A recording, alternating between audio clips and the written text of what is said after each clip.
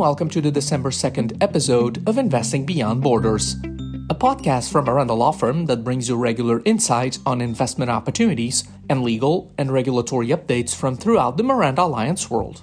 This week, we bring you news on the first export of liquefied natural gas produced in the Rovuma in Mozambique by the Coral Sul FLNG project, having taken place earlier this month, the launching in Cameroon of calls for expression of interest for the execution of port projects that will triplicate the current capacity in country, and other major developments in our jurisdictions. Sit back, relax, and enjoy investing beyond borders. Teresa, over to you. We start this week's episode with news that the Sustainable Energy Fund for Africa has secured $64 million in new funding from the Norwegian Agency for Development Cooperation and the Global Energy Alliance for People and Planet. The multi-donor special fund, managed by the African Development Bank, provides concessional finance to unlock private sector investments in renewable energy and energy efficiency. The new grant will then be crucial in clearing some of the biggest challenges hindering access to clean energy in Africa. Angola has just hosted the third edition of the Angola Oil and Gas Conference and Exhibition, an initiative organized notably by the Ministry of Mineral Resources, Oil and Gas in partnership with the National Agency of Oil, Gas and Biofuels and the Regulatory Institute of Petroleum Byproducts. Under the theme, Promoting an Inclusive, Attractive and Innovative Oil and Gas Industry in Angola, the event is set to start critical discussions and lead to lucrative deals and new capital commitments that will surely improve Angola's energy landscape. The forum provided insight in the country's regulatory and legal landscape and showcased Angola's transparent and stable business environment, paving the way for heightened collaboration between local and global stakeholders, while unlocking new levels of investment across the entire energy value chain. Considered the biggest oil and gas event to take place in Africa post-COP27, Angola Oil and Gas hosted over 60 national and international guests, including a Miranda Alliance delegation. Miranda partner Ricardo Silva participated in a panel on natural gas development and shared his views on the importance of his resource for economic diversification, energy transition, and increase of exports in the context of the African Continental Free Trade Agreement. French oil company TotalEnergies recently invested $3 billion in renewable energy projects in several locations around Angola, as well as in oil and gas projects in the Kwanza River Basin, specifically in Block 17. These include the Begonia Exploration Project, expected to be operational by 2024, and new projects Águas Profundas, Cameia, and Golfinho. The company also stated that they have looked into providing solar energy to the mining industry in the country in order to reduce costs in the sector. TotalEnergies, which has been operating in Angola for over 70 years, continues to sing the praises of the country's business environment and intends to explore a total of 7 blocks in the same basin in the near future. The Angolan government has chosen agriculture, fishing, livestock, telecommunications, tourism, transport infrastructures, energy, and industry as strategic priority sectors for the country to access $528 million in funding from the African Development Bank, aimed at boosting the economic diversification program. The public-private partnership projects and assets included in the state's privatization process are also among the government's priorities for accessing the ADB funding during the 2023-2027 5-year period. The ADB financing is part of an agreement called Lusophone Compact, signed in 2018 between the bank and some Portuguese-speaking African countries, especially Angola, Guinea-Bissau and Equatorial Guinea, with the aim of financing investment projects.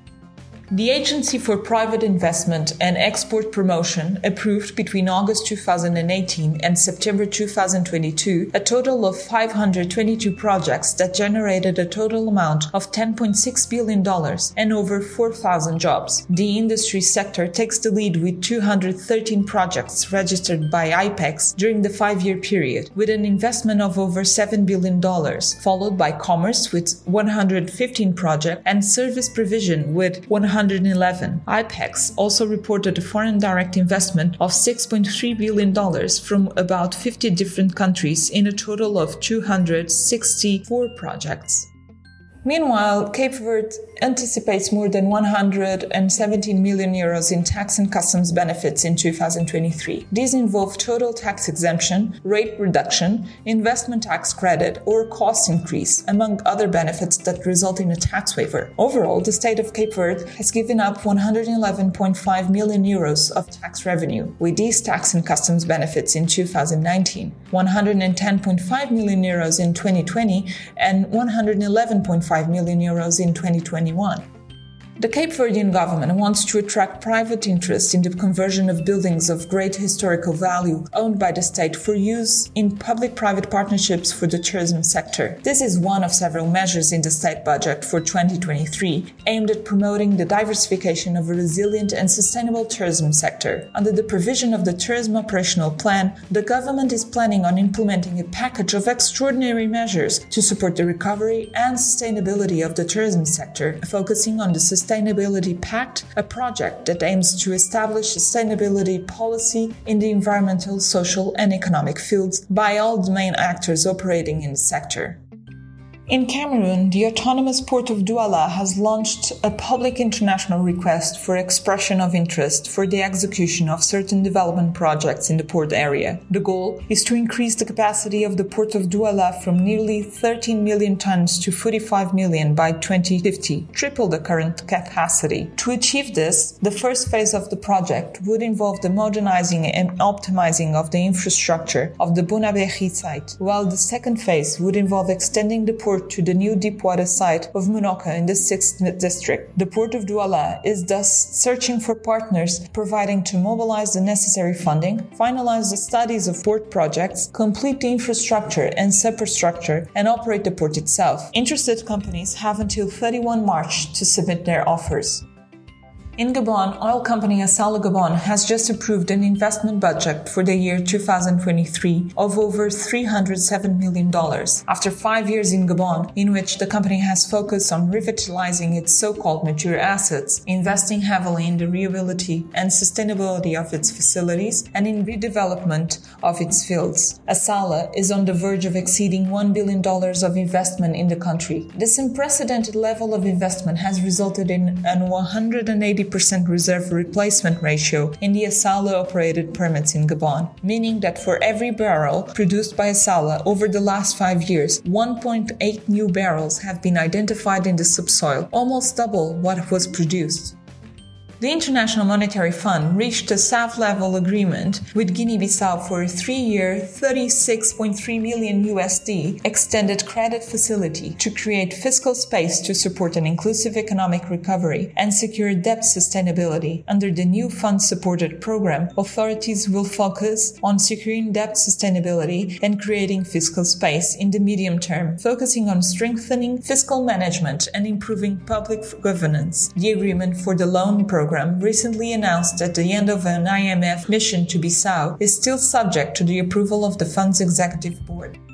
Over in Mozambique, 160 new business projects valued at $1.7 billion were launched between January and September 2022. The new projects, spread across all provinces, are in the sectors of agriculture, banking, construction, industry, transport and communications, energy, hotels and tourism, and projects and service providers. According to the government, this is an unmistakable sign that the economy is growing and remains attractive to investors, due mostly to its good business environment.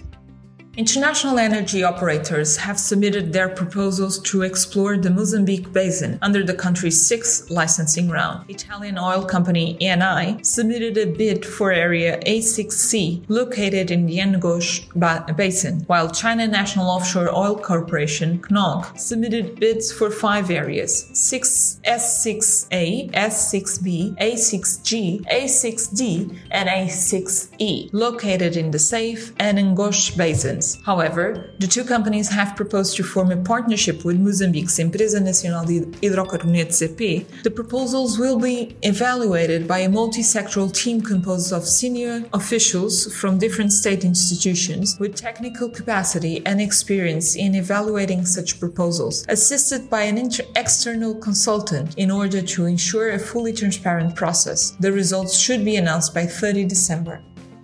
Mozambique is also launching a tender for two 30 megawatts water energy projects in the Niassa and Tete provinces. Mozambique's Energy Regulatory Authority launched the tender as part of a wider renewables procurement program called the Promotion of Renewables Energy Auction Program, which has received funding from the European Union through the French Development Agency. Bidders can apply to develop either or both projects, and interested developers have until 17 January 2023 to submit their bids, with pre-qualification requirements provided on request to interested parties. In addition, the government will soon launch a public tender with a view to selecting a contractor for the rehabilitation and expansion of the Nacala Porto Dam to increase the capacity to supply water. Rehabilitation will more than double the dam's capacity from the current 7,000 cubic meters per day to 15,000.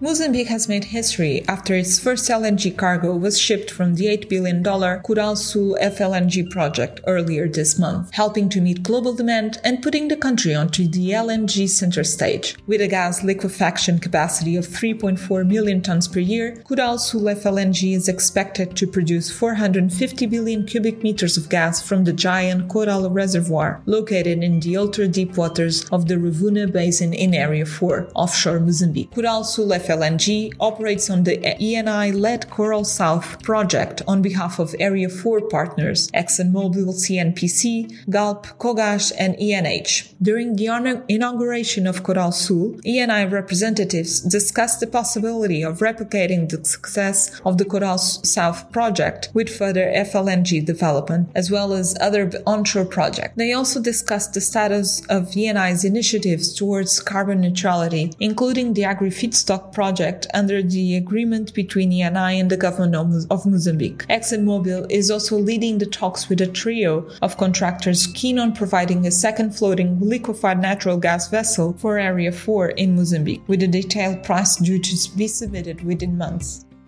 French Total Energies is preparing to invest 330 million euros in Portugal over the next few years through its subsidiary, Gener, an investment that will increase by 80% the installed capacity of this renewable energy company. This investment will include increasing the power of its parks and the hybridization of projects. In order to do so, the company should build photovoltaic plants in some of the locations where it already operates wind farms, taking advantage of the grid connection points. The French company has also announced its intention to bid for the offshore wind auction that the Portuguese government wants to launch next year. Gener currently has a portfolio of clean energy assets of 487 megawatts in Portugal, of which 436 megawatts are wind power, 33 megawatts are from mini hydro, and 18 megawatts from solar plants. In the Democratic Republic of the Congo, commodities trader Trafigura is set to receive $600 million syndicated financing facility with the Eastern and Southern African Trade and Development Bank to develop cobalt and copper mines in the country. The funding would enable Trafigura to complete Congo miner Chef Mav's new mechanized mine at Mutoshi and the processing plant in Kolwezi, and expand its Etoile mine and processing plant in Lubumbashi. Mutoshi, expected to start production by the fourth quarter of 2023, will become the third largest cobalt mine in the world, with a capacity of 16,000 tons of cobalt hydroxide and 46,000 tons of copper cathodes a year. In the Republic of Congo, Pan-African developer of industrial ecosystems, Arise IIP, signed a public-private partnership with the government for the creation of the Pointe Noire Special Economic Zone, which will cover 2,700 hectares and will generate about 24,000 jobs. To be developed in two phases, the project is scheduled to be completed in 2027. Timorese Prime Minister Tauur Matanhuac has advocated the creation of free economic zones on the border with Indonesia. The head of the government believes that the geographical proximity to Indonesia presents an enormous advantage in the development of economic partnerships between the two countries, having stated that cross-border industries and services could capitalize on its proximity and make Timor-Leste more attractive to foreign investment, trade promotion, and participation in regional value chains, creating interest reinforcing competitive advantages. This partnership would entail incorporating global distribution chains and leveraging mutual commercial, social, technological, knowledge exchange, and other opportunities with a positive impact on both countries. Anticipating this process, he recalled several memorandums of understanding were already signed in sectors such as agriculture cooperation, cross-border commercial movement, and the establishment of an integrated transport system, among many others. Having approached the legal framework for industrial parks last June and having concluded with the support of Indonesian entrepreneurs feasibility studies for the construction of these parks, Timor-Leste is fully prepared for a cross-border free economic zone.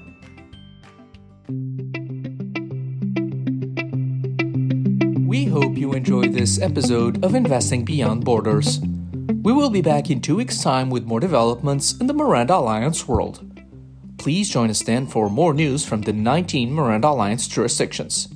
In the meantime, you can drop by our website or LinkedIn page, where you will find more updates on our activity and legal developments of interest to our clients and followers. This podcast was brought to you by Miranda Law Firm and Miranda Alliance.